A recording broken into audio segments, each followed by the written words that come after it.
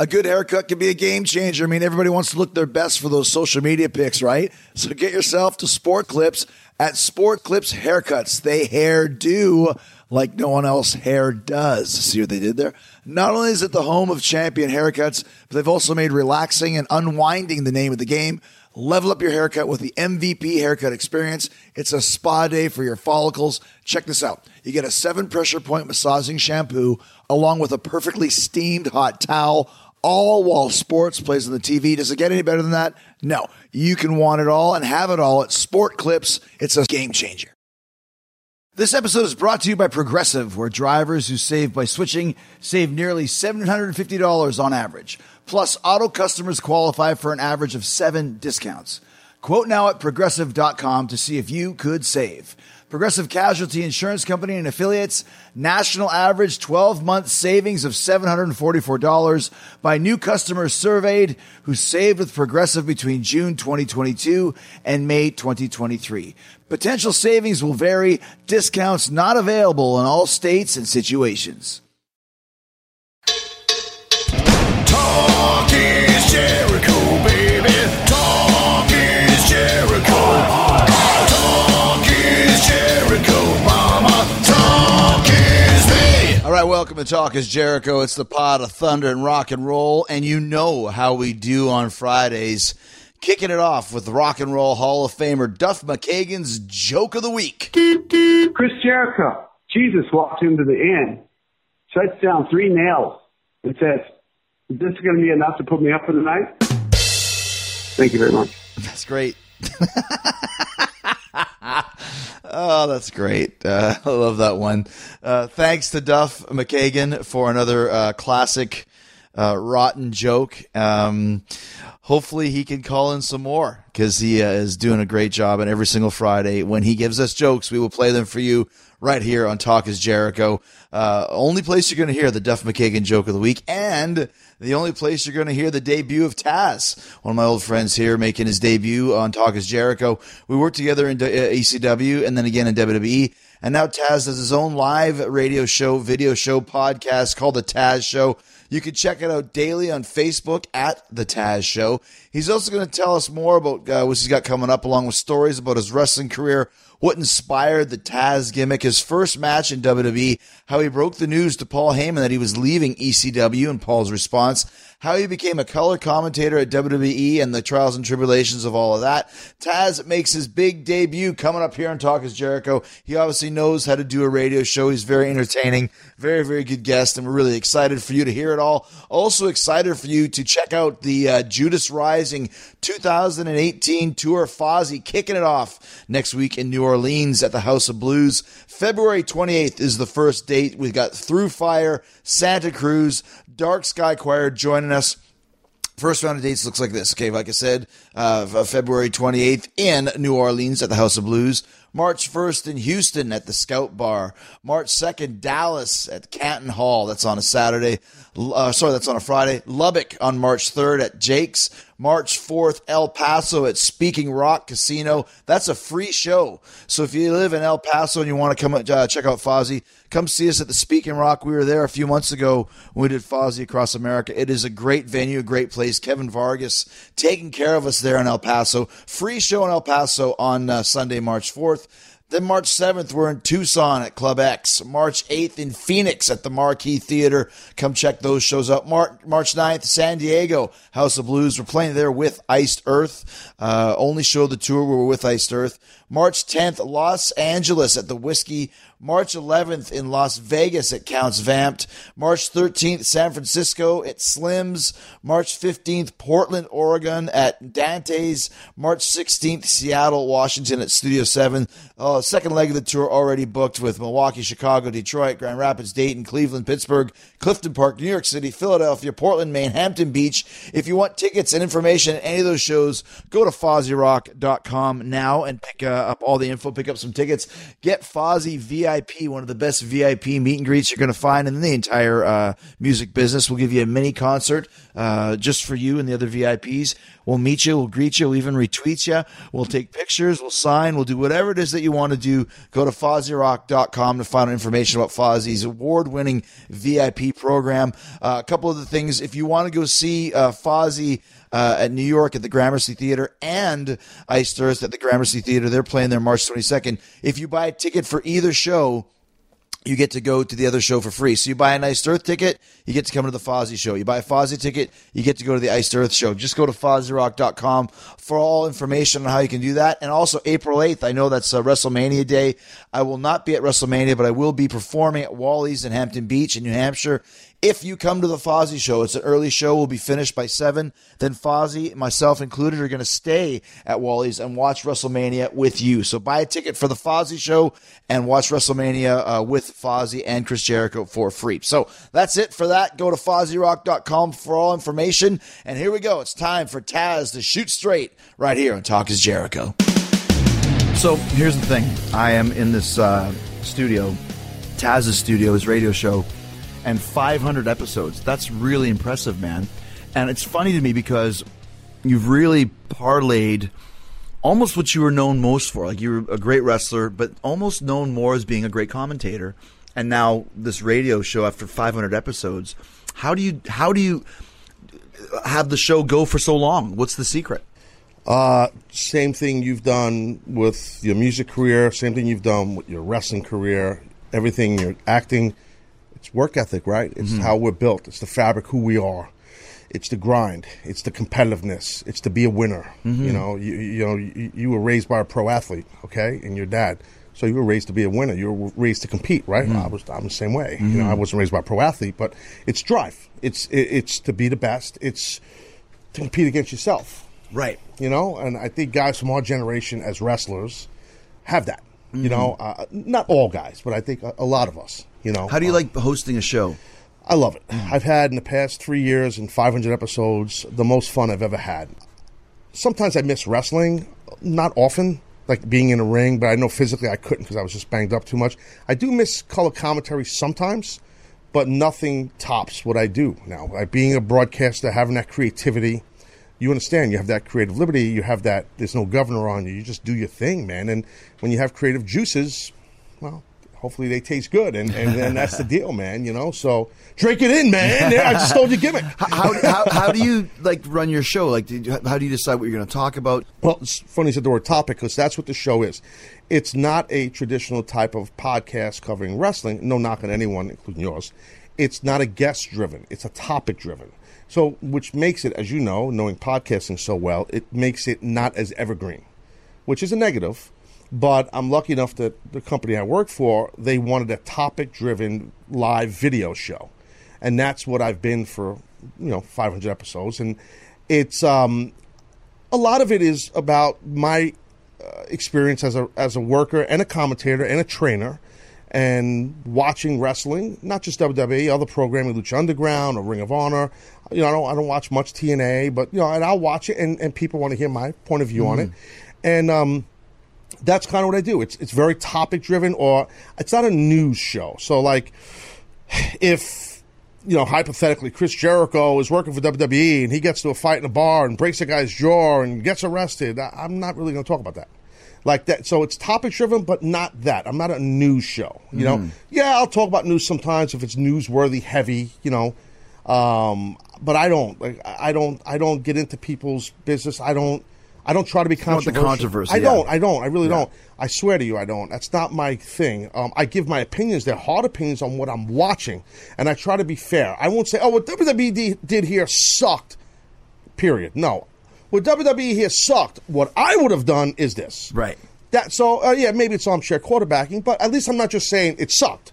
But once again, you're almost like a Don Cherry or John Madden, that you played the game. Correct. So, your opinion, and you're allowed to have your opinion, has a little bit more validity to it. So, does this entail you having to watch Raw and SmackDown every week? Yes, bro. That's part of your job now. How is it for you? Because for me, as maybe it's because I'm still in the job, it's hard to watch wrestling. I'd rather just read it online or read, the Meltzer sheet or just find out kind of a little bit. But to watch the shows, it's hard. Bro, when I worked for WWE like you, when I was a wrestler, even into being a commentator, especially then, I didn't watch any of the shows.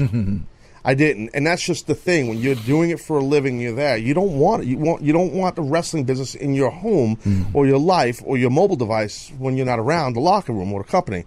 This is different. What I do is I have to. Like, that's what people expect. Now, that being said, there's a lot of what I do in my show that has nothing to do with wrestling. We have a lot of fun. It's a lot of jocularity. It's a lot of guy talk, sophomoric stuff, goofing off. It's a morning show feel. I talk a lot of sports, a lot of, football and college football and baseball, but obviously my expertise is wrestling, but I'll give opinions on wrestling and what I see and I do. To answer your question, yeah, I have to watch Raw, SmackDown, NXT, and if I only watch a quarter of it or a half of it, I'll say that. I'll say, listen, I didn't watch the whole show, but what I did see, I will not comment on something I didn't see. Maybe one of my producers saw it. I'll get their fan perspective, and I'll react to what I feel they saw. You know what I mean? So when you were doing color commentary, you were really good at it. You and Cole were Thank real you. good. Thank you, man. Team. That means a lot. And what do you think? Like, what does it take to be a good commentator? When you watch it now, there's some that Cole's still on there. I mean, there's some good, some bad. But in your opinion, what is the secret? I think the first thing is, if you're a color commentator, not play-by-play, so if you're a former wrestler, you have to, and I learned this from Vince McMahon directly to me in a private conversation, you have to be able to take your ego and what you did and take, it's not about you, it's about the talent. And you have to, you can't have an ego. It's a humbling job. I got to put everybody. You know how the boys are. I don't want to put nobody over. I put over more guys as a commentator than I did as a worker. I didn't put anybody over. Yeah, that's true. Yeah. So anyway, but the thing is, you got to take your ego, and Vince taught me that right away. He said, you put your ego behind the curtain, and the first guy I did that with as a commentator was Kurt Angle. Kurt hit a suplex, and I respect and love Kurt and all, and I put over his suplex so high, and like I know Kevin Dunn and Vince thought it was the greatest thing ever that I put over a suplex, and I meant it. His suplex was really good. Now, I humbly say I thought mine was better, but I didn't say that on the air. Well, no, I'm joking. But yeah, you got to be able to. I think the key is, bro, is you got to be able to put your ego and your agenda and table it. And it's got to stay in the gorilla position. You just can't bring it out to the ring and out to the announce desk. That's number one. I'm a guy who believes in a former world champion as a color commentator.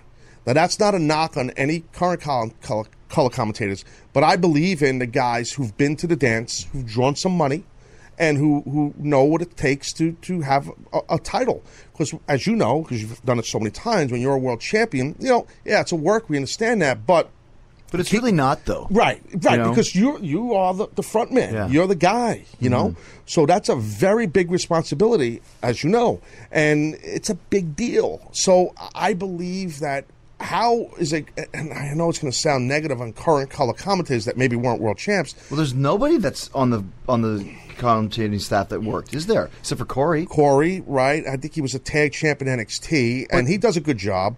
And Byron is, I don't know if he barely worked yeah, a little bit, and the other kid on NXT, I don't remember his name. Oh, Nigel Well, McGuinness. not Nigel. I know he worked. Yeah, he was a good worker.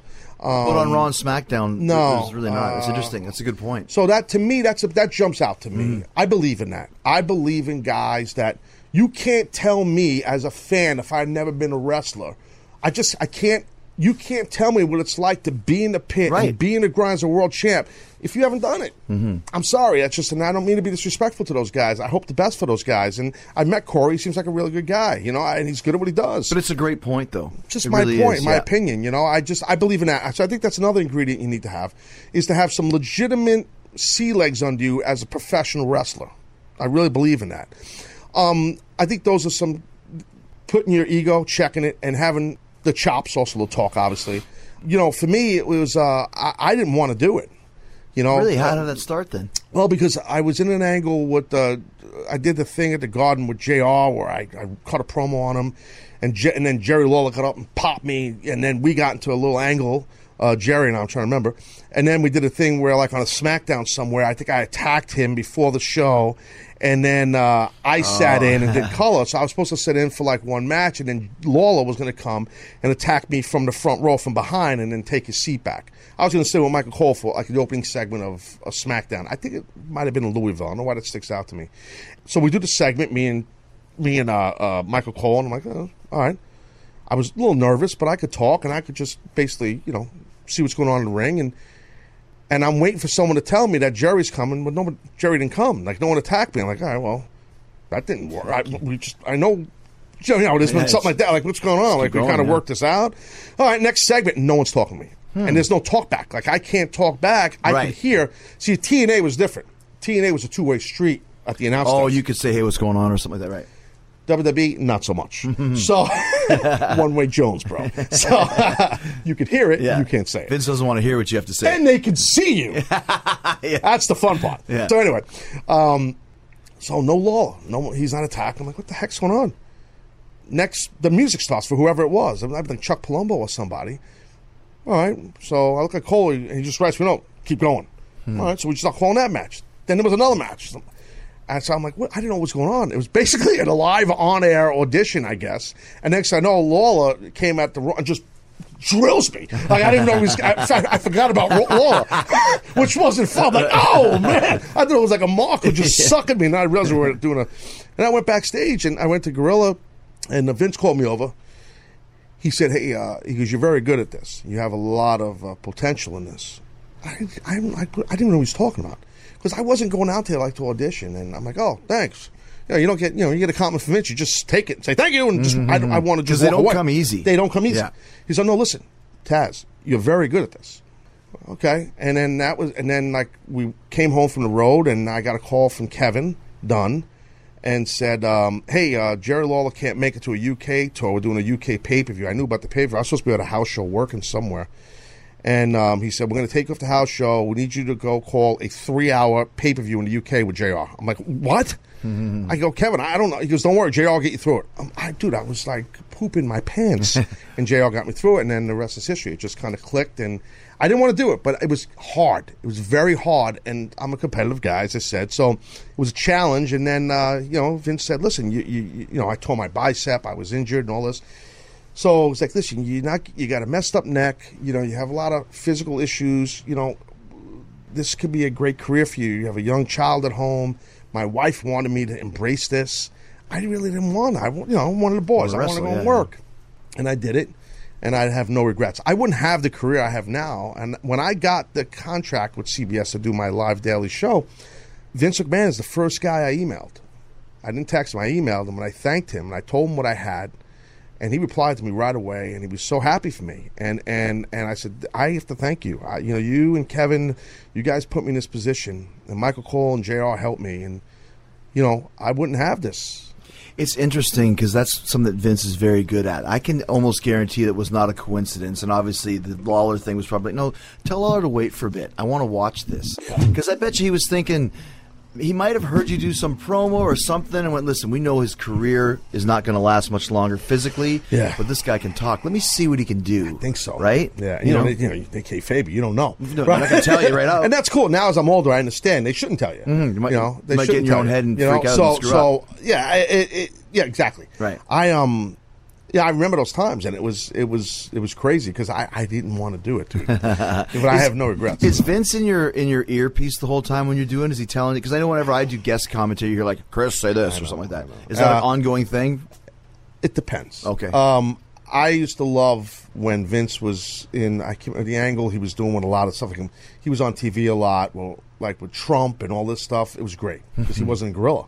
So it was like me and Cole could just work. Or JR would be there, and he was cool. He would produce us easy. No, Vince at times would overproduce us. He wasn't constantly there. That's a little bit of an exaggeration. Sometimes the problem is Vince will be distracting the gorilla with something, and then get on the air and say something to you. Meanwhile, I might have just said it. Right, yeah. Or contradict what my partner says. That's why I hear like Booker T. He's the only guy, by the way, who's a world champion. Right, good point. Who's commentating. Yeah, good call. And I'll listen to what Booker says. He's lived, Yeah, that's a good point. He's credible. But the thing is, bro, it's like, for me, I think all announcers need to be produced. overproducing can get a little bit. That's why Booker T. That's what I was going to say. Booker, sometimes you'll hear him say something, and like the Cole and what's his name, Corey will rib him and joke with him on the air, but it's just it's not that Booker's a dumb guy. He's being. Oh, yeah, right. It can make you really. Yeah. It can screw you up. It was. Is there ever a time when you didn't say something that Vince wanted you to, or he got mad at you for it? Yeah. Oh, yeah. There was this time too where I would do this gimmick where he would say something, I just wouldn't say it, and he would get hot, and he would just keep he'd scream, and I would just no sell. And then during the break, Kevin would go, Taz, do you hear Vince? I'm like, no, I haven't heard him at all. Come on, dude, that's a shoot. So I learned that without naming names from one of the commentators there who taught me that. And then Vince, I was like, Vince, I can hear you now. And then next thing, there's like 5 audio guys messing with my, whoa, during the break, there's nothing wrong with the audio. I just stooged myself off. Yeah. But yeah, sometimes you just get to a point after you do enough shows, Right. I mean, sometimes Vince, would give you some really good stuff because, we are the last voice to sell tickets. You see, and I learned that right away. We are the last voice to the audience. That's a great sentence. Yeah, it's We're true. the last voice to sell tickets. Last voice to sell tickets, right? We're the last voice at that time to sell pay-per-views. So Vince knew that, and he would utilize the announce talent. And I learned so much about the business by being an announcer there. I mean, just because I've had so many one-on-one, 3 people in the meeting, me, Cole, and Vince, meetings, pre-show meetings about let's go this direction. Let's go. No, not people. Some people think it's a script. It's not. You can't do that job in a script. No. It's impossible. Right. And the matches are so quick, especially TV matches, as you know. You have a short time to get over each talent and the story and get me to the next segment. It's not easy. It's a very hard job. It's an extremely hard job. So Vince understood, and I learned rapidly that the announce talent is the last voice to get people to pay. Mm-hmm. So I think that it's a big pressure job. There were times that I didn't want to go on the air, or me and Cole would just sit in the parking lot and show prep. Didn't want to be around, it gets. Why is that? That's a good question. Too much pressure or it's not sensory pressure. overload? It's not the pressure. It's the lack of freedom as a broadcaster. I gotcha. And I can't speak for Cole, but it would piss me off a lot. And I'm not the only guy, as you know. It would piss you off when you have something. You're a guy who has something to say. Hence the success of this podcast. I'm a guy who has something to say. Steve Austin's a guy who has something to say. Jerry, you get my drift, right? So you have something to say. You're creative. You have an esophagus with voice muscles. You say it, and a mind. Well, I would feel like I'm just a puppet. Yeah. A highly paid puppet. Mm-hmm. And it got to a point where when I left, I had it was like probably my 3rd contract coming at me, and I felt bad. I said, Kev, I'm not Kevin Dunn is your direct boss. You left on your own. I did. Yeah, and I said, I think I need a little break. He goes, what? He goes, well, you want to, is it a money? I said, no, it's not the money. Money's fine. And he was so cool. He's like, well, think it over. I said, okay. And I took a week. It was right before WrestleMania in Orlando at the... Yeah, it was 2008. It was not Orlando. It was 2008. Yes, Citrus Bowl, yeah. Citrus Bowl. Thank you. I can remember.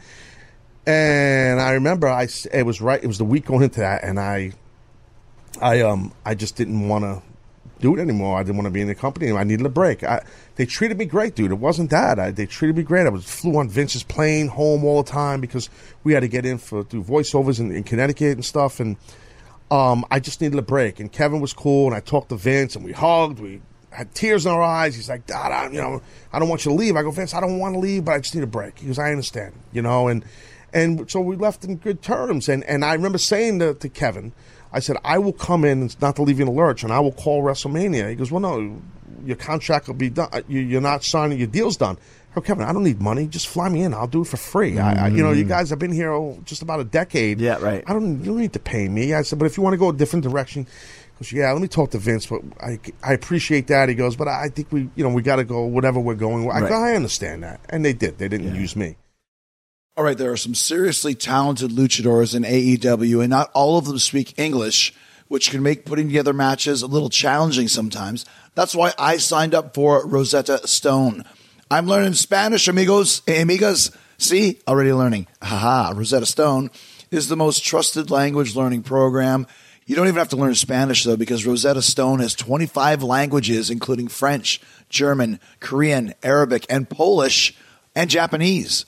That's what I'm going to do next. I spent a lot of time in Japan, and I still work with a lot of Japanese wrestlers at AEW like Takeshita, so having a better handle on the language will definitely show in the ring. Communication is key, and learning Spanish on Rosetta Stone has been so fun and easy. They've got this true accent feature that gives you feedback on how well you're pronouncing words, sort of like having a personal trainer for your accent. I'm using the app, but you can also do the lessons on desktop or laptop. I also like that I can download the lessons and do them offline, which is perfect for a plane. I can sit there on a flight and work on my Espanol. So don't put off learning that language. There's no better time than right now to get started. For a very limited time, Talk is Jericho listeners can get Rosetta Stone's lifetime membership for 50% off. Visit rosettastone.com/Jericho. That's 50% off unlimited access to 25 language courses for the rest of your life. Redeem your 50% off at rosettastone.com/Jericho today. That's rosettastone.com/Jericho. Do it today. For me, when I first came in the WWE, and the same with Austin, and the same with Hunter, and the same with Eddie, and everybody, when you first came in the WWE, was it a hard adjustment to make at first? Yeah. Yeah. Oh, God.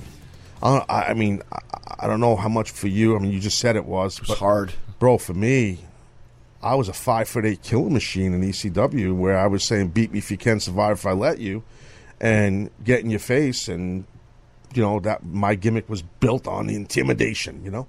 That's who the human suplex machine was. And when Vince and I negotiated everything, and I was under the impression I was going to be the same character, but they didn't see me like that. So that changed in my style. I remember Vince saying to me once, well, you know, people, no, one of the agents, it wasn't Vince, one of the high agents said, I don't know if it was Pat or it was Jerry Briscoe, whoever it was, said, it might have been Vince too, it looks like you're hurting guys with these suplexes. Mm-hmm. And I said, well, isn't that my job?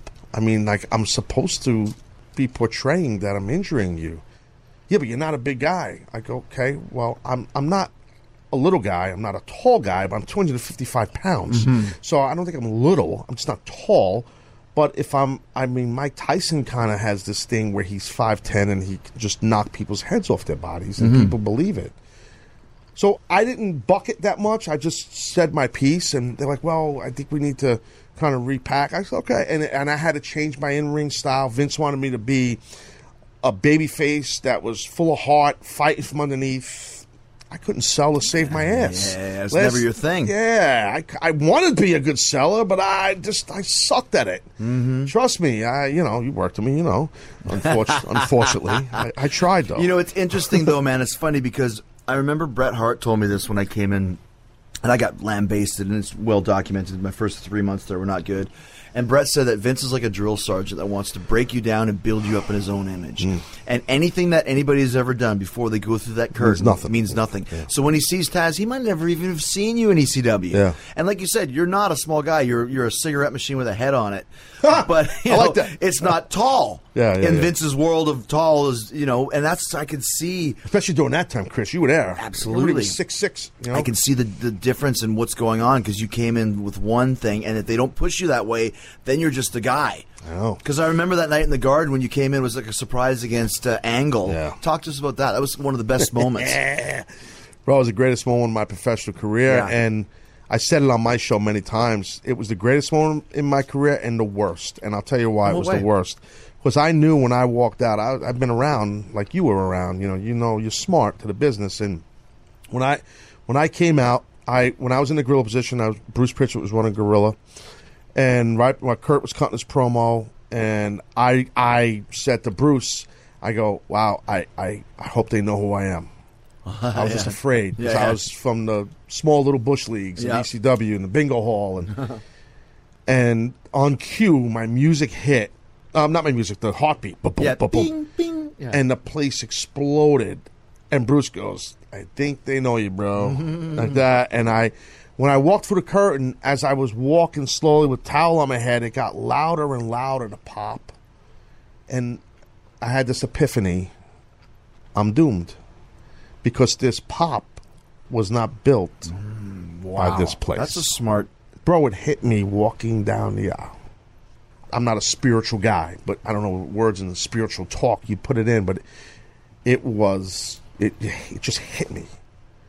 I'm like, wow, this is, I still was focused on the match. I got an Olympic gold medalist. I got to go work with, Kurt wasn't super polished then either, so it was a war. And now once Kurt again, Kurt also not a big guy. I mean, muscled but not tall. Not He's tall. shorter than I am. Yeah, me and Kurt are probably the same height, him Right. and I, and we worked physical, aggressive, and all that. And here's what happened: when I hooked him in the choke, he got choked out. I didn't notice till after when I heard the commentary back. JR and King was saying it's an illegal choke. It's an illegal choke. Like that. That was not part of the shtick, bro.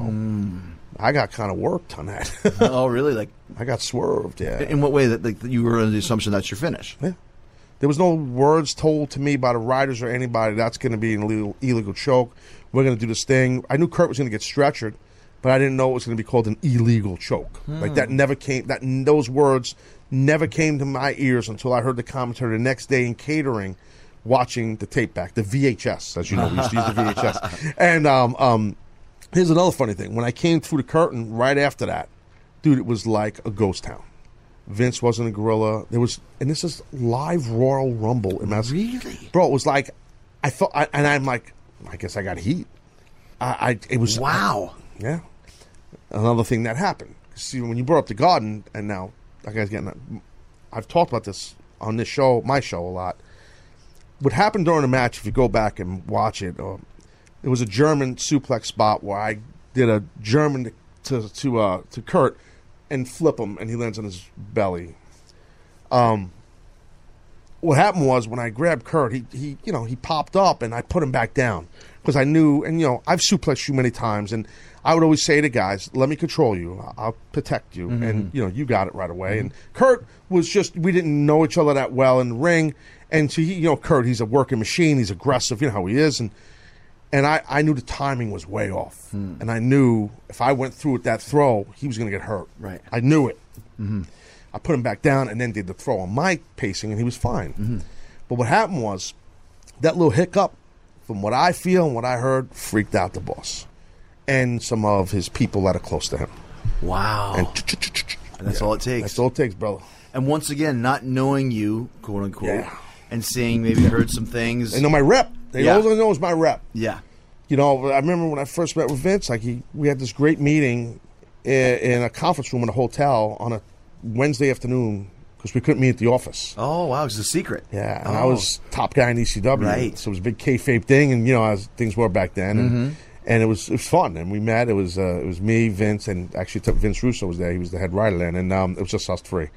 And they had a catering spread there. It looked for like 50 people. It was like 3 guys, Right. How it is, right? That's Vince impressing Oh you. yeah, bro. And I was impressed, dude. He got me, he hooked me, and it worked. And dude, we talked about money and the deal. That took literally, no lie, 10 minutes, and then we talked for another hour and a half about nothing, everything else. Yeah, it's about life. Yeah. The deal was done, and he knew me. He knew the character. He talked about, I used to have the FTW on my wrist. He's like, I don't know if we could do the FTW. I don't know. That seems a little. That was the only thing. And my concern was, am I going to be able to be me? Because I don't know how to do portray a lot of characters in this business. But this one I know. And I don't want to say he lied to me. I just think that he had a different vision for me once I was there. Yeah. It's like a coach on a team. I might think you're the greatest player in the world, but then I get fired. He comes in as the coach. He might think you stink, and he benches you. Yeah. Well, I came in basically under. I mean, Vince obviously made the decision, but Russo was like the big champion for me. Then Russo left like a month later, and I was done. I was done, dude. That's what happened to me because Russo left. Same thing happened with me. He was in my he was corner a champion too. Yeah.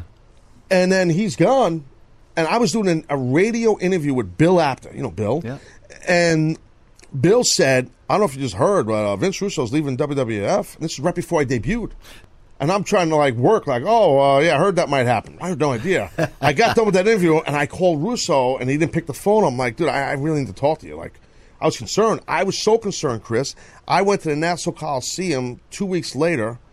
WWE Raw was doing a show there, and Vince, I contacted Beth, his assistant then. Oh, she's not. Vince's assistant? Is she still there? I don't think she is. Yeah. But anyway, and she was real cool, and she said, "Yeah, go. I'll tell Finch you're going to be at the Coliseum." So I go and I went in his mock office, and he's like, "Hey, pal, what's going on? You're going to debut soon and all this." He was all excited. I'm like, "Yeah, it's great." I met with him and Shane, and I said, "This is my concern." I said, "My concern is that, I'm, this other guy left, and he's the guy bringing me in." He goes, "Whoa!" You know where I'm going. I brought you in. Yeah. He didn't bring you in. And I'm like, that's all I need to hear, Vince. That's all I need to hear. I live 15 minutes from this building. 15 minutes to hear that, I'm good. Have a great show. He left, and that was it. So, but it didn't really, early on for my wrestling career, pan out.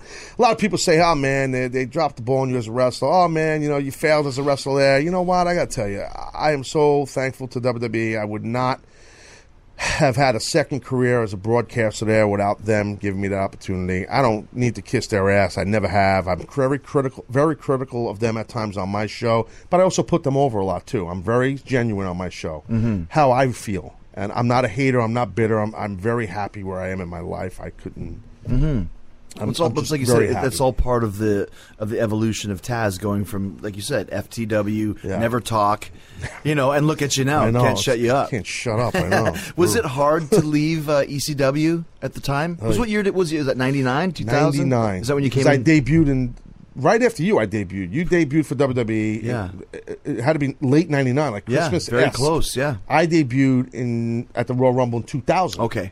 So it's like right after you. Right. I remember seeing your debut, and I'm like, I remember talking to Kevin Dunn and Jim Johnson. I said no, because they talked about my video wall before I debuted, and Adam Panucci, Adam, and he's the band, and music. And I'm like, and we sat in this conference room in Stanford. I said, he goes, "What are you thinking?" And I said, "Whatever you guys did for Jericho times 10." And they all popped. They all left. I said, that was awesome, and they were like, "Yeah, no, because I loved it, So I was joking about the times 10, but but still, it's funny too, because we think about that intro. Yeah. But it wasn't too long after that I'm losing to D'Lo Brown on Sunday Night Heat. I forgot because I was so worried about my own thing. When you're there, right up there, and then went straight down the rabbit hole, and that's how they do it. You lived that too. I completely did it. I was able to get out of it.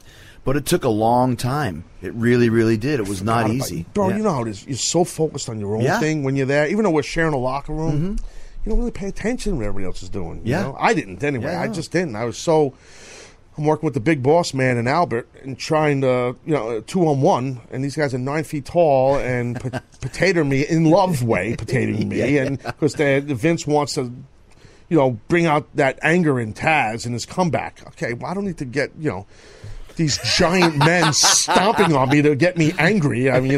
Working with Dave Heath, Gangrel, who I love, and hitting him so hard and busting his eardrum with an open hand slap because they wanted me just to be super physical. But that's what happened. I felt so horrible. But you start losing your confidence, though. You don't know what they want. I know. And that's a bad place to be. They don't know what they want. Yeah. It is a bad place. And that's where I was.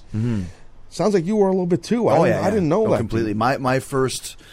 I started the door opening up when I worked with Triple H for the title, I think in April. They had me win the title for like 20 minutes. It was a surprise thing. I came in August, so that's 8 months. I remember calling. That wasn't when you won what was it when you won the big Flair belt, the world? That was after, right? Officially it was the Undisputed Championship, but it beat Rock and Austin. I called that match. Yeah, exactly. So we were asking, was it hard for you to leave ECW? Oh, yeah, sorry. Yeah. Oh, brutal, dude. Yeah. It was horrible, man. It sucked. I cried like a friggin' baby. Oh, my God. Jesus. It was horrible. Well, what was the reason then? Paul thought that we had a deal. We verbally agreed. It wasn't a leverage thing. I didn't even know about WWE coming to the table. We agreed on a deal, and then I was thinking, I don't know if Paul can actually financially afford what he's telling me he's going to pay me. Because I was pretty hot at that time. Like the character was really... And also one of the cornerstones. I think of the Dudleys, I think of Tommy, I think of you and Sabu. Those are the four Mount Rushmore ECW guys. Yeah, I think you got full like Raven or Shane in there too. And RVD. RVD, absolutely. But I get your drift. Cornerstones, and thank you. But the thing is, man, like, I wanted to work the big buildings. I wanted to be in what I felt was the major leagues at that time. I always want the next best thing for me. Even though we verbally agreed, we never really had paper. We always shook hands, old school, right? And when I got the call from them, to have a meeting. You know, I just couldn't pass it up, and and the money was amazing, and it's the most money I've ever was going to make in my life at that time. And I had my wife and I just had a baby, you know, so I just felt like I had to. And then the toughest thing was I sat there with Vince in that conference room in that hotel in Stanford, and I said, you know, I got to work dates. I got to finish out the right way and put guys over. And Vince's like, yo, God, of course. He goes, do business the right way. Yeah. I believed in that. You know, I really believe, and I still believe So does in that. Vince. I know. And I still believe in that. And Vince was like, he's like, I'm so glad that you're going to be part of this company because you get it. A lot of guys don't get it. No, I get that, Vince. And brother, Paul had me do a lot of jobs on the way out. Was he kind of pissed at you for very pissed. We had a deal sort of thing? Kind of, yeah. And how could you do? Like, he was very, very pissed. He very, very pissed. Sure, that was a hard conversation to have. Very hard that my phone, and that then cell phones were newer then, as you know. But I had one because I was cool. and didn't remember if cell phones didn't, the guy's name wouldn't come up, his number would come up. Yeah. And I knew his number by heart. He's my boss. And while I'm in that meeting, it kept ringing. Oh, when you were with Vince? Yeah. Oh, wow. I think he knew I was there. I think he did. Someone He knows stoosed it off. he's Yeah. very witchy. He knows Yeah. everything. He kept calling me, and Vince just said something. Oh, your phone's busy. Yeah, it's my wife. I wasn't going to stooge myself off. And then I went home. I didn't call him right away. I talked to my wife.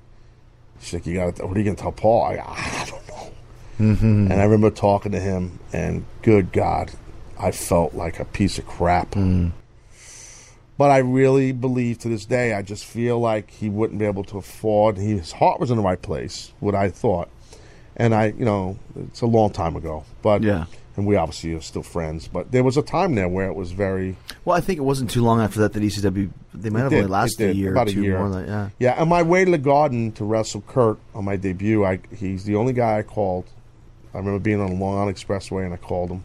Did he answer? Yeah, he did. And I said to him, I'm going to do this, and I'm going to debut, and you know that. And I did jobs on the way out, and I know you're mad at me, and I appreciate you taking my call, but I have to thank you, because without you giving me the opportunity, I wouldn't be on the way to complete a dream of debuting, of wrestling in my hometown at the Garden. Yeah. You know what I mean? I just, I always had 3 goals as a wrestler. I just always wanted to just make enough money to make a living, hold a championship somewhere, any kind of championship, and maybe one day work in the Garden. That was always my 3 goals, Yeah. and then I was able to complete that. And Paul was so supportive and congratulated me. He said, you're going to do great. Just be you and just do your thing in there. And, and funny story, as you and I record this now, as you know, we just did my 500th episode of my show, and I texted Paul last night. And I thanked him because I said to him, without you giving me that opportunity in 1993 to get over this kid called Sabu, because I came in to just put Sabu. Is that what it was? That's all it was. Because you're just like a local guy. Yeah, I was like, Tasmaniac. Tasmaniac. And I'm like, bro, can I get some extra dates? He goes, well, I don't know. We'll see, And I worked, and that was it. Boom. It just, So how did that all come to place? And what did Paulie? Because Paulie was the king of accentuating strengths and hiding weaknesses with everybody. You look at all those guys from 911 to Sandman to Public Enemy, and you were obviously much, much, much better than those guys. But it was the same thing, like you said, this 5'8" suplex killing machine. Yeah. How did that come about? We got out of the Tasmaniac because he felt like I had the gift of gab and I could talk, and I didn't want to talk. I didn't want to cut promos, and he forced me. Because you're almost like a gimmick, like you're like a savage or something. I was like that, the Tasmaniac for me was a mixture of like the Missing Link, right, the Wild Samoans, Yeah. and throw in some Steiner Brothers. It's kind of a weird, you know what I mean? Like kind of that kind of weird mix. So, and then we got out of that gimmick and became Taz. That was kind of like Paul's idea. And the orange and black was my idea because I wanted to wear, not that I love orange and black, I just wanted to wear colors that nobody else was wearing. Remember that time, during that time, everybody was wearing red and black. And I wanted to be different. I remember Bret Hart was wearing pink and black. Yeah. So to me, that was cool. He had branding. So I understood branding early. And then I broke my neck. I hurt my neck right when I was doing stuff with me and Eddie Guerrero. We're working the loop, tagging against Too Cold and Dean Malenko. So, and then I injured my neck bad, and I was out for 9 months. And Paul paid me, and he wasn't making a lot of money with the company, and I just got home from my honeymoon, And I'm like, how are you going to pay me? He goes, I'll pay you. And I felt like I got to be loyal to this guy, and that's why I stayed there for so long. But anyway, the suplex thing and all that, like the whole Taz character, a lot of my inspiration for that came from a mixture of my background as an athlete in training, Pancrase, and Mike Tyson. Like that's, and I pulled from all that. And I think you being a creative guy and knowing the business, what I just told you, you get. That's who Taz was. Right. And the towel was from Mike Tyson. Now, Mike Tyson used to wear a white towel around his, like a poncho, cut a hole in it. And he grew up in a part of Brooklyn not far from where I grew up. I didn't know him, but he was hot as hell back then. And I wanted to do something with a towel, and I wasn't going to wear it like him. I didn't want to copy him, so I wore it over my head. And then during that same time, but I wasn't really paying attention, in Japan, help me, what's his name, was doing the same thing. Takada? No. Man, I'm drawing a blank. Suzuki? Minoru Suzuki? I think so. Yeah. And I didn't even know, because I wasn't even paying attention. Yeah. I don't know if he knew I was doing it. I think it really was. I don't think he copied me, and I know I didn't copy him. But anyway, because at first I wore an orange towel. And Paul's like, don't ever wear an orange towel. You wear a black towel. It's sinister. It's mean. And I used to take the towel, dude, and I would make it. I'd put it in dirt. I'd roll it in dirt and grime it. I'd put it in a plastic bag so it smelled. So when I walked in the aisleway, because, there was no people so close, people could smell that. I wanted that scent. Like, this guy's a bad BMF, This guy stinks. He's nasty. I just wanted that. That's what I used to do with the towel. And then I'd get home, my wife would grab it and wash it, and I'd get hot. Like, don't wash it, It stinks. I know it stinks. It's the gimmick. You're killing the gimmick. So, but you had, like, when Taz was kind of at his peak, it was a guy, like you said, who never really did jobs and never really bumped in a lot of ways. Like, what a great gimmick to have. That part wasn't my idea, dude. That was Paulie. I swear to you. Of course it is. The job thing was not my idea. His idea was, I have an way we can get you to do a job. I go, Paul, I'll do a job. Well, we're going to break the ring in Asbury Park with Bam Bam. I go, bro, you don't have to break the ring. But he's protecting you as one of his investments. He was, but also he was creating a buzz that Taz is hard to do business with. Taz don't want to do job. Now, looking back, it was smart what he did, because it lent to more legitimacy for the character. That wasn't true. I didn't say that, and that's Paul being a smart booker. I'm not hot at the guy for that. I mean, I might have got hot over the years a little bit out of him, Rip, but overall it worked out pretty I was good. Smart. I Tell us about that, because now we see the ring break. Big Show will suplex Strowman, it breaks, and I think they went through the ring the other day. But that to me was the first time we'd ever seen something like that. How was that constructed? Chris Candido. Chris is the reason why it happened, because Chris knew a guy named Richie Posner. Richie Posner, Magic like Richie Posner. A lot of people. No one knows who that is. He used to be the prop guy in WWE, That's and right. they call go to Magic. He was the man. Magic. You need to go to Magic. Richie Posner. He was the man, and he worked for WWE for a lot of years. Not anymore, right? He's not with them. No, they let him go like 10 years ago. Or and Chris knew him. Candido knew him, and Chris was working for us, and Paul had the idea of breaking the ring. I didn't know this, and Paul talked to Chris, and then Chris talked to me. Is that something that happened in the 60s or 70s, or did Paulie just have this epiphany? I think it might have happened maybe at some point, right? I feel like WWE might have did something like that, with like maybe Undertaker early on or something. Okay. I don't think we were the first ones to do it. Okay. I don't. I think we did it right because it worked, and no one expected it. And so he goes to talk to Posner, and he goes to talk to and Richie Posner came to the ECW dojo on Long Island to tell us how he's going to construct this son of a gun, and he came to the show and he was so nervous. I can't let Vince know. I'll get fired. I'll get in trouble. I'm helping you guys. So he did it. He's on the kayfabe. So anyway, what ends up happening is it worked. Obviously, the trapdoor gimmick, but it's still dangerous because if you hit the edge, like me and Bam Bam were concerned. Like Bam Bam was worried about me, because I had to have him in the choke and be higher than him. So when he goes back, if my head hit that framing, you kill yourself. Did they flip a switch to open it, or how did it work? Nobody exposed the whole gimmick, bro. Well, I mean, I don't know. I mean, are we just breaking kayfabes here? Let's not expose it. You Come can tell me on. later. What happens in the old school, Jericho? What are we doing here? Tell me later. I'll tell you when we're off the air, kid. So, but talk about the reaction of the fans. They're just like, oh my God. It's a trapdoor, Chris. I know we've had trapdoors before. I mean, It's hot. Yeah. The reaction was insane. Yeah. And it was amazing. And then when Paul's like, let's do it on the ramp in Dayton, Ohio, I'm like, oh, we can't do it again. No, it's going to be better. And it worked just as good on the ramp when we did it on the ramp. It was crazy. I mean, it was great. It was Paul. It wasn't me. At Bet365, we don't do ordinary. We believe that every sport should be epic. Every basket, every game, every point, every play.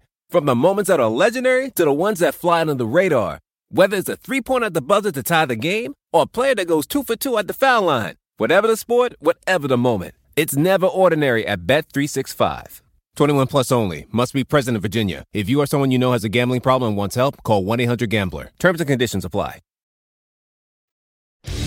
Hey, this is Chris Jericho inviting you to the first ever rock and wrestling Rager at Sea. Picture this: rock and roll, wrestling, comedy, live podcasting, all on the open ocean from October 27th to the 31st, 2018, from Miami to Nassau. I'm bringing Hall of Fame wrestlers, some of the greatest rock and roll bands on the planet, and putting the first wrestling ring on a cruise ship ever. Don't be a stupid idiot. Make the list. Check us out at ChrisJerichoCruise.com. How good was Bam Bam?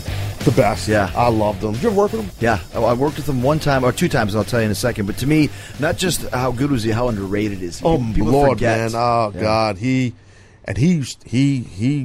We loved each other, but he would, Yeah. You got to be humbled, man. I'm like, well, and I go in and he'd tater me and I'd tater him back. And like, you son of a bitch. Bro, we would trade, and he was not a fun guy to trade punches with. Oof. But he could hurt you badly, and I would test him, and then he would, bring it. I'm like, all right, we're good, man. We're good. I got it, bro. Yeah. I worked him. I had this show that New Japan put on a show in America. It was like a WCW, and it was Mall America's. Yeah, it was called. No, it wasn't Mall America. It was called the World Peace Festival in LA. I worked so hard to get on that show because I was a nobody at the time, just working in Japan. I finally weaseled my way on the show, and they put me in there in a three-way with Conan and Bam Bam. Jericho, Conan, and Bam Bam. And I'll tell you what, man, he put me over so good. He even did the job for me. For some reason, he was mad at New Japan or something. And he's like, no. Everyone expects Jericho to lose first. He goes, I want to lose, and Jericho's going to pin me. I pinned him with a German suplex. That's Bam Bam. And I was like, that's Bam Bam. I'd never seen him before, and I saw him one time after. Like, what a guy to do that. Good guy. I loved him. I loved working with him. He, underrated. You said it best. Underrated is the best word, adjective to use for him. Yeah. Unbelievable. We talked about this earlier, but I want to bring it up because it's a different show. But my first time in ECW, I came and did a couple matches, but my first match in the ECW arena was against Taz. And the big thing was that I got to take you off your feet with a German suplex. Yeah. And that, talk about making me Bam Bam, maybe, that made me in ECW in one move. Yep. Just the fact that, when Paulie suggested that to you, did you say, who the hell's this guy, or did he explain anything, or was it very easy to figure out? No. I said to Paul was, because I knew who you were. I didn't know much about you, but I respected the Calgary guys. So I looked at you as a Calgary guy. Yeah. Because you come out of That's the true, dojo, So I respected guys out of that school, even if I didn't know them. So I just said something along the lines of, Paul, are you going to do more with Chris? Like, what are we doing? Do something with this kid, Before I do this, I'm cool with it. I just, no, we're going to, this guy, okay, cool, man. It was really that simple of a conversation. I just knew that I had a feel, a lot of us knew you were going to get over, and a lot of folks didn't know you then, but, you're kind of a pretty talented guy. So, so I had no problem doing it. But still, talk about the booking of, you mentioned how Paulie was able to book certain things. Like, that was a really smart thing. Because I remember that was the only thing. You have to make sure you're going to suplex Taz. I remember talking about, he's never leaves us, you're going to suplex him. Now he's going to pick you up and drop you on your head right afterwards. But that's okay. And by the way, that was the way it was discussed, and that's the way it was told to me. And you did drop me on my head, but that's what we had agreed on. Did you get hurt? Not at all. And we agreed upon it, though. That's right. We did. And you had no I understood. Yeah. Because I watched ECW in Calgary. A friend of mine had the MSG network. That's how long ago this was. Yeah. So I used to go over and say, the guy was a hoarder. He had the worst house, so much shit in there. But I would brave it just to watch ECW. That's funny, yeah. And I knew the legend of Taz and how big of a deal it was, you know? Yeah. I loved the work. I mean, geez, we worked with each other many times. Bunch of times, in WWE, I remember working with you, and you got me through this match. It was I think it was a live Raw. We were maybe like Seg 1. Yeah, you mentioned this. What was and as you know, Seg 1 on Raw is a big deal. Big deal. To wrestle. And we wrestled, and it was in Philly. Wow. So, yeah. Single match? Yeah, one-on-one. Someone ran in. I don't remember. Maybe Kurt, somebody, or maybe you were doing something with Backlund. No, maybe Not Kurt Backlund. was. I never worked with Backlund. Maybe Kurt was with Backlund. Yeah. Anyway, and what happened was we went over the match, discussed some stuff and all this jazz, and it was getting ready to be showtime. It was maybe like 6:30, 7 p.m. All of a sudden, I get this pain in my shoulder. Like, I can't lift my arm, bro. And you don't remember this. And I told you, I go, dude, I don't know what's going on with my arm. Now, I had torn my bicep earlier, and I guess it was part of my bicep tendon in my rotator cuff, and it was killing me. You're like, dude, don't worry, we'll get through the match. It's not a big deal. And I'm like, yeah, no problem. I'm just letting you know, I can't. And then I went to see Dr. Romaskavich there, and Romaskavich, crazy man, Yeah. And he iced me up, and anyway, and you got me through that match, dude. And even with your arm was just my arm was shot. dead. I don't know. Yeah, Wow. you bumped like a champ, and your offense was always crisp. So that was a problem. Yeah, no, you got me through that match. More ways than you know. Yeah. I was hurting. You motivated me. Well, that's what we do, though. You know, you take care of your brother. If he's man. Yeah. It's funny because I remember this. This is great. There's no way you remember this. So, once again, when I first came in ECW, I didn't know anybody. I knew the guys, the characters, but I didn't know the real names or anything like that. And I always try and just ask someone that, what's your real name? Just so I know, even if somebody's called Triple H, I know his name is Paul. Right. You know, but I wasn't sure what your name was. And I know that people were talking about you and who your manager was at the time. Fonzie. Yes. Yeah. And I went up to you and we were talking about something. I said, what's your real name? Is it Alfonso? I remember that. And you were I do remember that. It's not Alfonso. And I was like, boy, I just got off on the wrong foot with this guy. You remember that? Oh, I remember that. Oh, my God. That's funny shit. So you were so mad at me. Why did I get so mad? Fonzie was a little bit of a nutcase, but I just heard like Alfonso, Taz. Oh, he's the kind of an Italian-looking guy. Alfonso's an Italian name. That must be his name. That's totally a true story. And I remember I was like, what are you talking about? Yeah, I was like, I'm sorry. How was it working with Fonzie? He was a pretty crazy character. Crazy dude. Passionate guy. Just nuts. Yeah. Just nuts. As nuts as everybody thought he was. But he was passionate. Every segment we had to do, anything we had to do. All right, Daddy, we're going to just, he was like coaching me up. I'm like, bro, I got it, dude. He was crazy. So passionate. Yeah, we had a lot of fun. But that was the whole concept of the ECW locker room. Like, I remember going there, and Paulie would have this speech in the arena, and there was kind of in my mind's eye, it might be wrong, there was like a flight of stairs or something, and he would stand on the stairs and give the motivational speech to everybody. Yeah. He's like, you're the finest collection of talent. Nobody else wants you. Nobody wants you. I said at the same time. They will never give you a chance, but I will. Totally motivational. You wanted to run out of there and just go, kill! And that's how it all was. I mean, and it was, everybody's like, oh, you drank the Kool-Aid. Yeah, proudly. I agree. Yeah. Because a lot of what he said was true. I mean, a lot of us were misfits that nobody wanted. Yeah, that's true. It's just, until you got hot, then they wanted you. Yeah. Bubba always had a good point. He said that Vince would tell you how he appreciates you with the amount of zeros on your check. Yeah. Paulie would literally tell you face to face. And as much as it's great to make money, but like we talked about earlier, getting a compliment from Vince is not an easy thing to do. Not easy. Whereas Paulie would always tell you, and it felt good. Dude, he was the first face I'd see come back to a curtain. Yeah. And if it was great, he'd be there. Mm-hmm. If it was bad, he'd be like, it was good. I think you could have did this here in a promo. You want to talk in a few minutes? We take your boots off. Do you think? Yeah. But when it was real good, and he was a fan of my work, so he liked everything I did. he was sitting there and just motivate you and just put you over, and and I'm like, bro, I just want to take a shower. I'm good. Like, thank you. You know how it is. You just, when you get done working, you're done. But he was so passionate. What do you think the downfall of ECW was? Because you guys worked so hard to get to this position, and then once you got there, it wasn't too long before it was all done. I think certain acts leaving, like the Dudleys leaving. There were several acts that left, but I think it felt like, and I don't mean this to sound malicious or mean or anything. It's just fact and it's history. I think when the Dudleys left, it hurt because we were getting ready to go national, and I left a little bit after that. And before the Dudleys left, there were several guys that were leaving. Raven had gone. Raven had gone, and Perry, the Eliminators were done, so that they were getting a big part. Just a lot, like it was just, but with the Dudleys, I think was the beginning because they were a huge part of the company. The success of the company. Yeah, I mean, started getting dangerous, and when you get close to the sun of like Icarus flying too close to the sun of the WWE, Vince is going to take some guys. Business, and we didn't realize then that I don't know the details, but that Vince was actually helping Paul. Yeah, it's crazy, right? None of us ever knew that. No, I had no idea. So it was none of my business, but I enjoyed working with so many guys there. A lot of those guys from then, and I've talked about this on my show, maybe a lot of your fans and listeners maybe didn't hear this, but I'll say it here.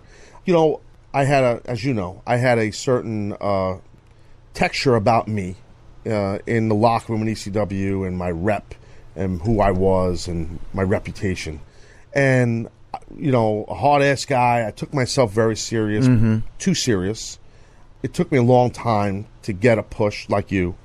But when I got the push, I didn't handle it right. I handled it. I remember Raven saying to me once, we were in Tampa at a house show at the fairgrounds working, and he's like, "Bro, why you always, you got a beautiful wife and a beautiful home. You're making good money. You're here as an ECW. You're getting pushed to the moon. What are you mad about?" I don't know, Scotty. I don't know why I'm mad. He wasn't being mean, and I just didn't handle.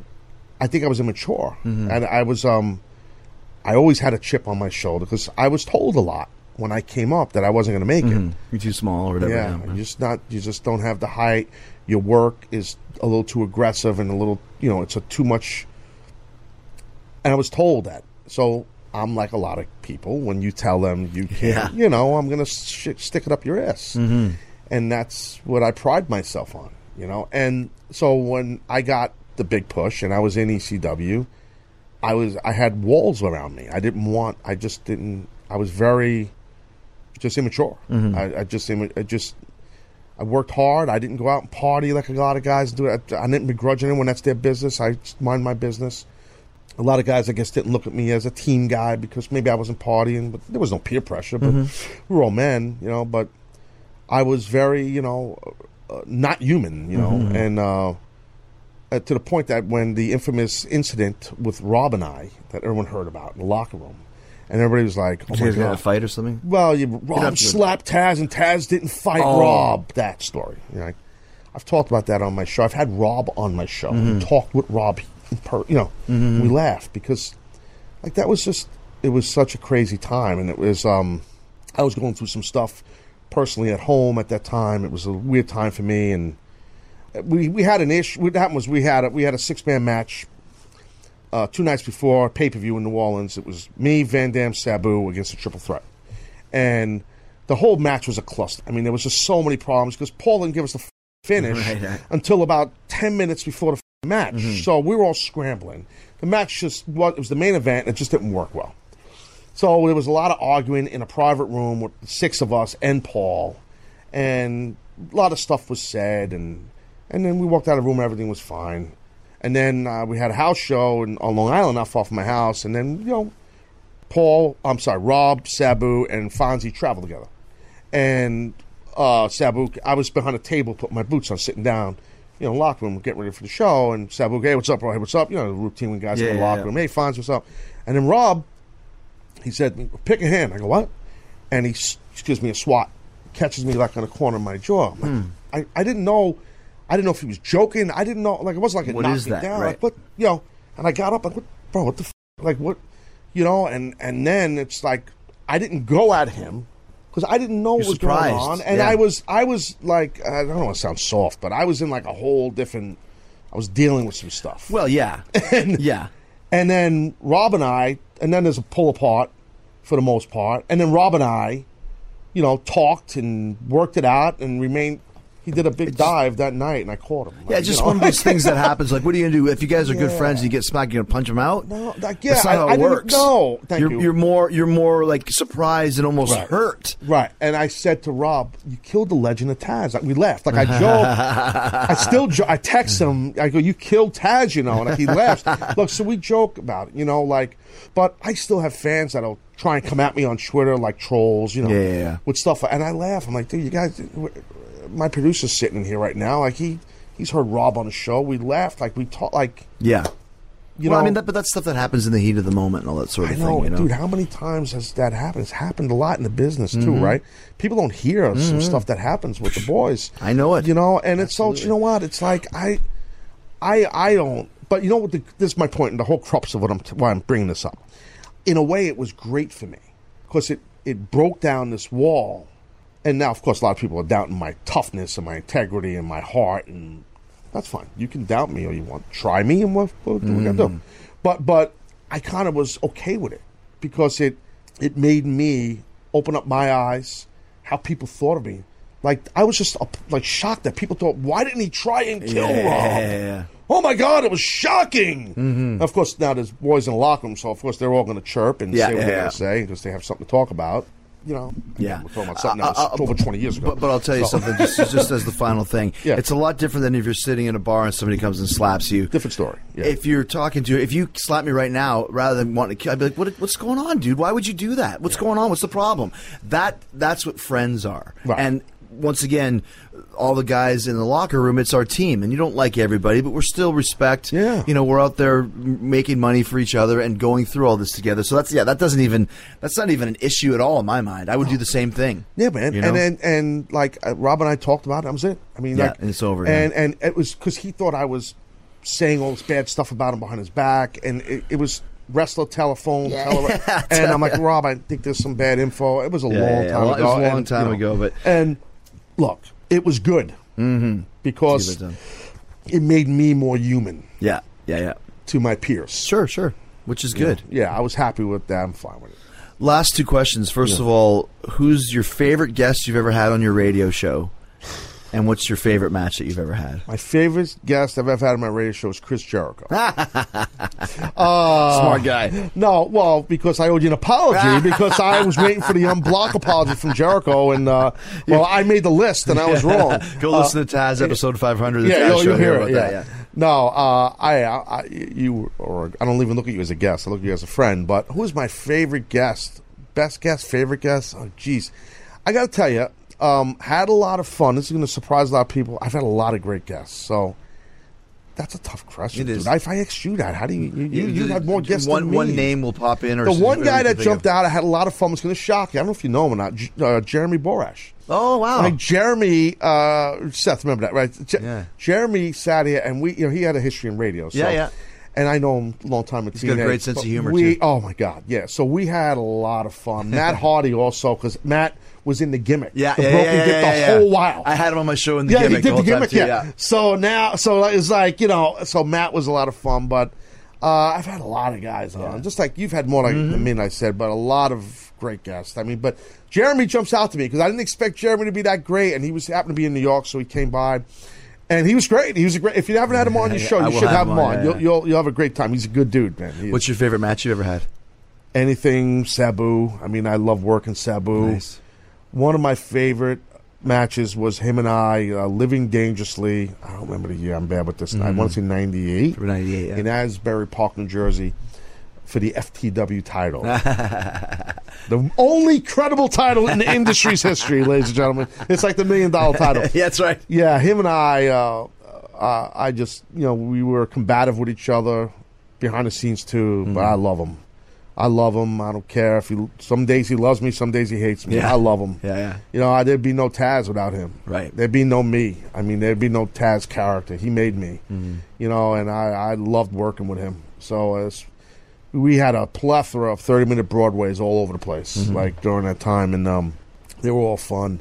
But that match, that pay-per-view match, Living Dangerously for the FTW title, I had a blast. That's the one, yeah, I think so. I don't think he was too happy. He liked the match, but yeah, sometimes, I love him. Let's leave it at that. Dude, great talking to you, man. And thank you so much. Congratulations and everything. Thank you. Congrats to you. And get old already. I hate you. So thanks, Alfonso. Heel!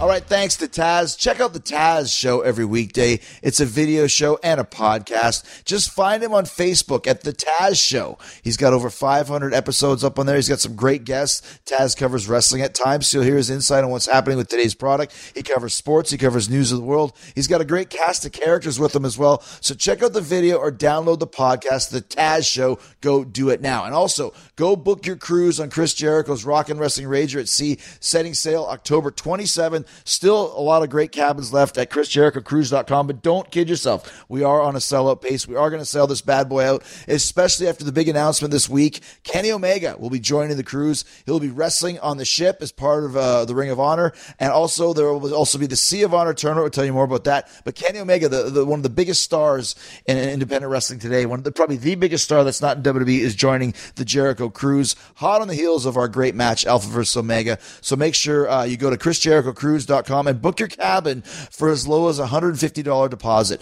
And once you book, remember, everything is included in the booking price. Everything, all the food, all the activities, it's all inclusive. Live podcasts, free. Stand-up comedy shows, free. Meet and greets, free. Concerts, free. Pictures, signings, the chance to see Kenny Omega wrestle. It's all covered in the price of your cabin. Only thing you pay for is if you have the vices of drinking and gambling, you pay for that. The rest is for free. And you get to hang out on the ship with all these incredible luminaries and guests. Remember, we're not sequestered here. It's one big giant cruise ship. There's nowhere to go. There's nowhere to hide. You will be hanging out with Jim Ross, Jerry the King Lawler, SoCal Val, Mick Foley, Ricky the Dragon Steamboat, Rey Mysterio, Raven, Cyrus and Paul Lazenby from Killing the Town. We'll be doing a live podcast versus the Keeping It 100 crew, Conan, Disco Inferno, and Shane Helms. Beyond the Darkness, we'll be telling some scary tales with Dave Schrader and Tim Dennis. Colt Cabana and Marty DeRosa doing their hilarious Unprofessional Wrestling show. Speaking of hilarious, Brad Williams, hilarious. Ron Funches, hilarious. Jim Brewer, hilarious. Three of the greatest stand-up comics in America today. Jim's also going to be rocking you with his great band, The Loud and Rowdy, featuring Steve Brown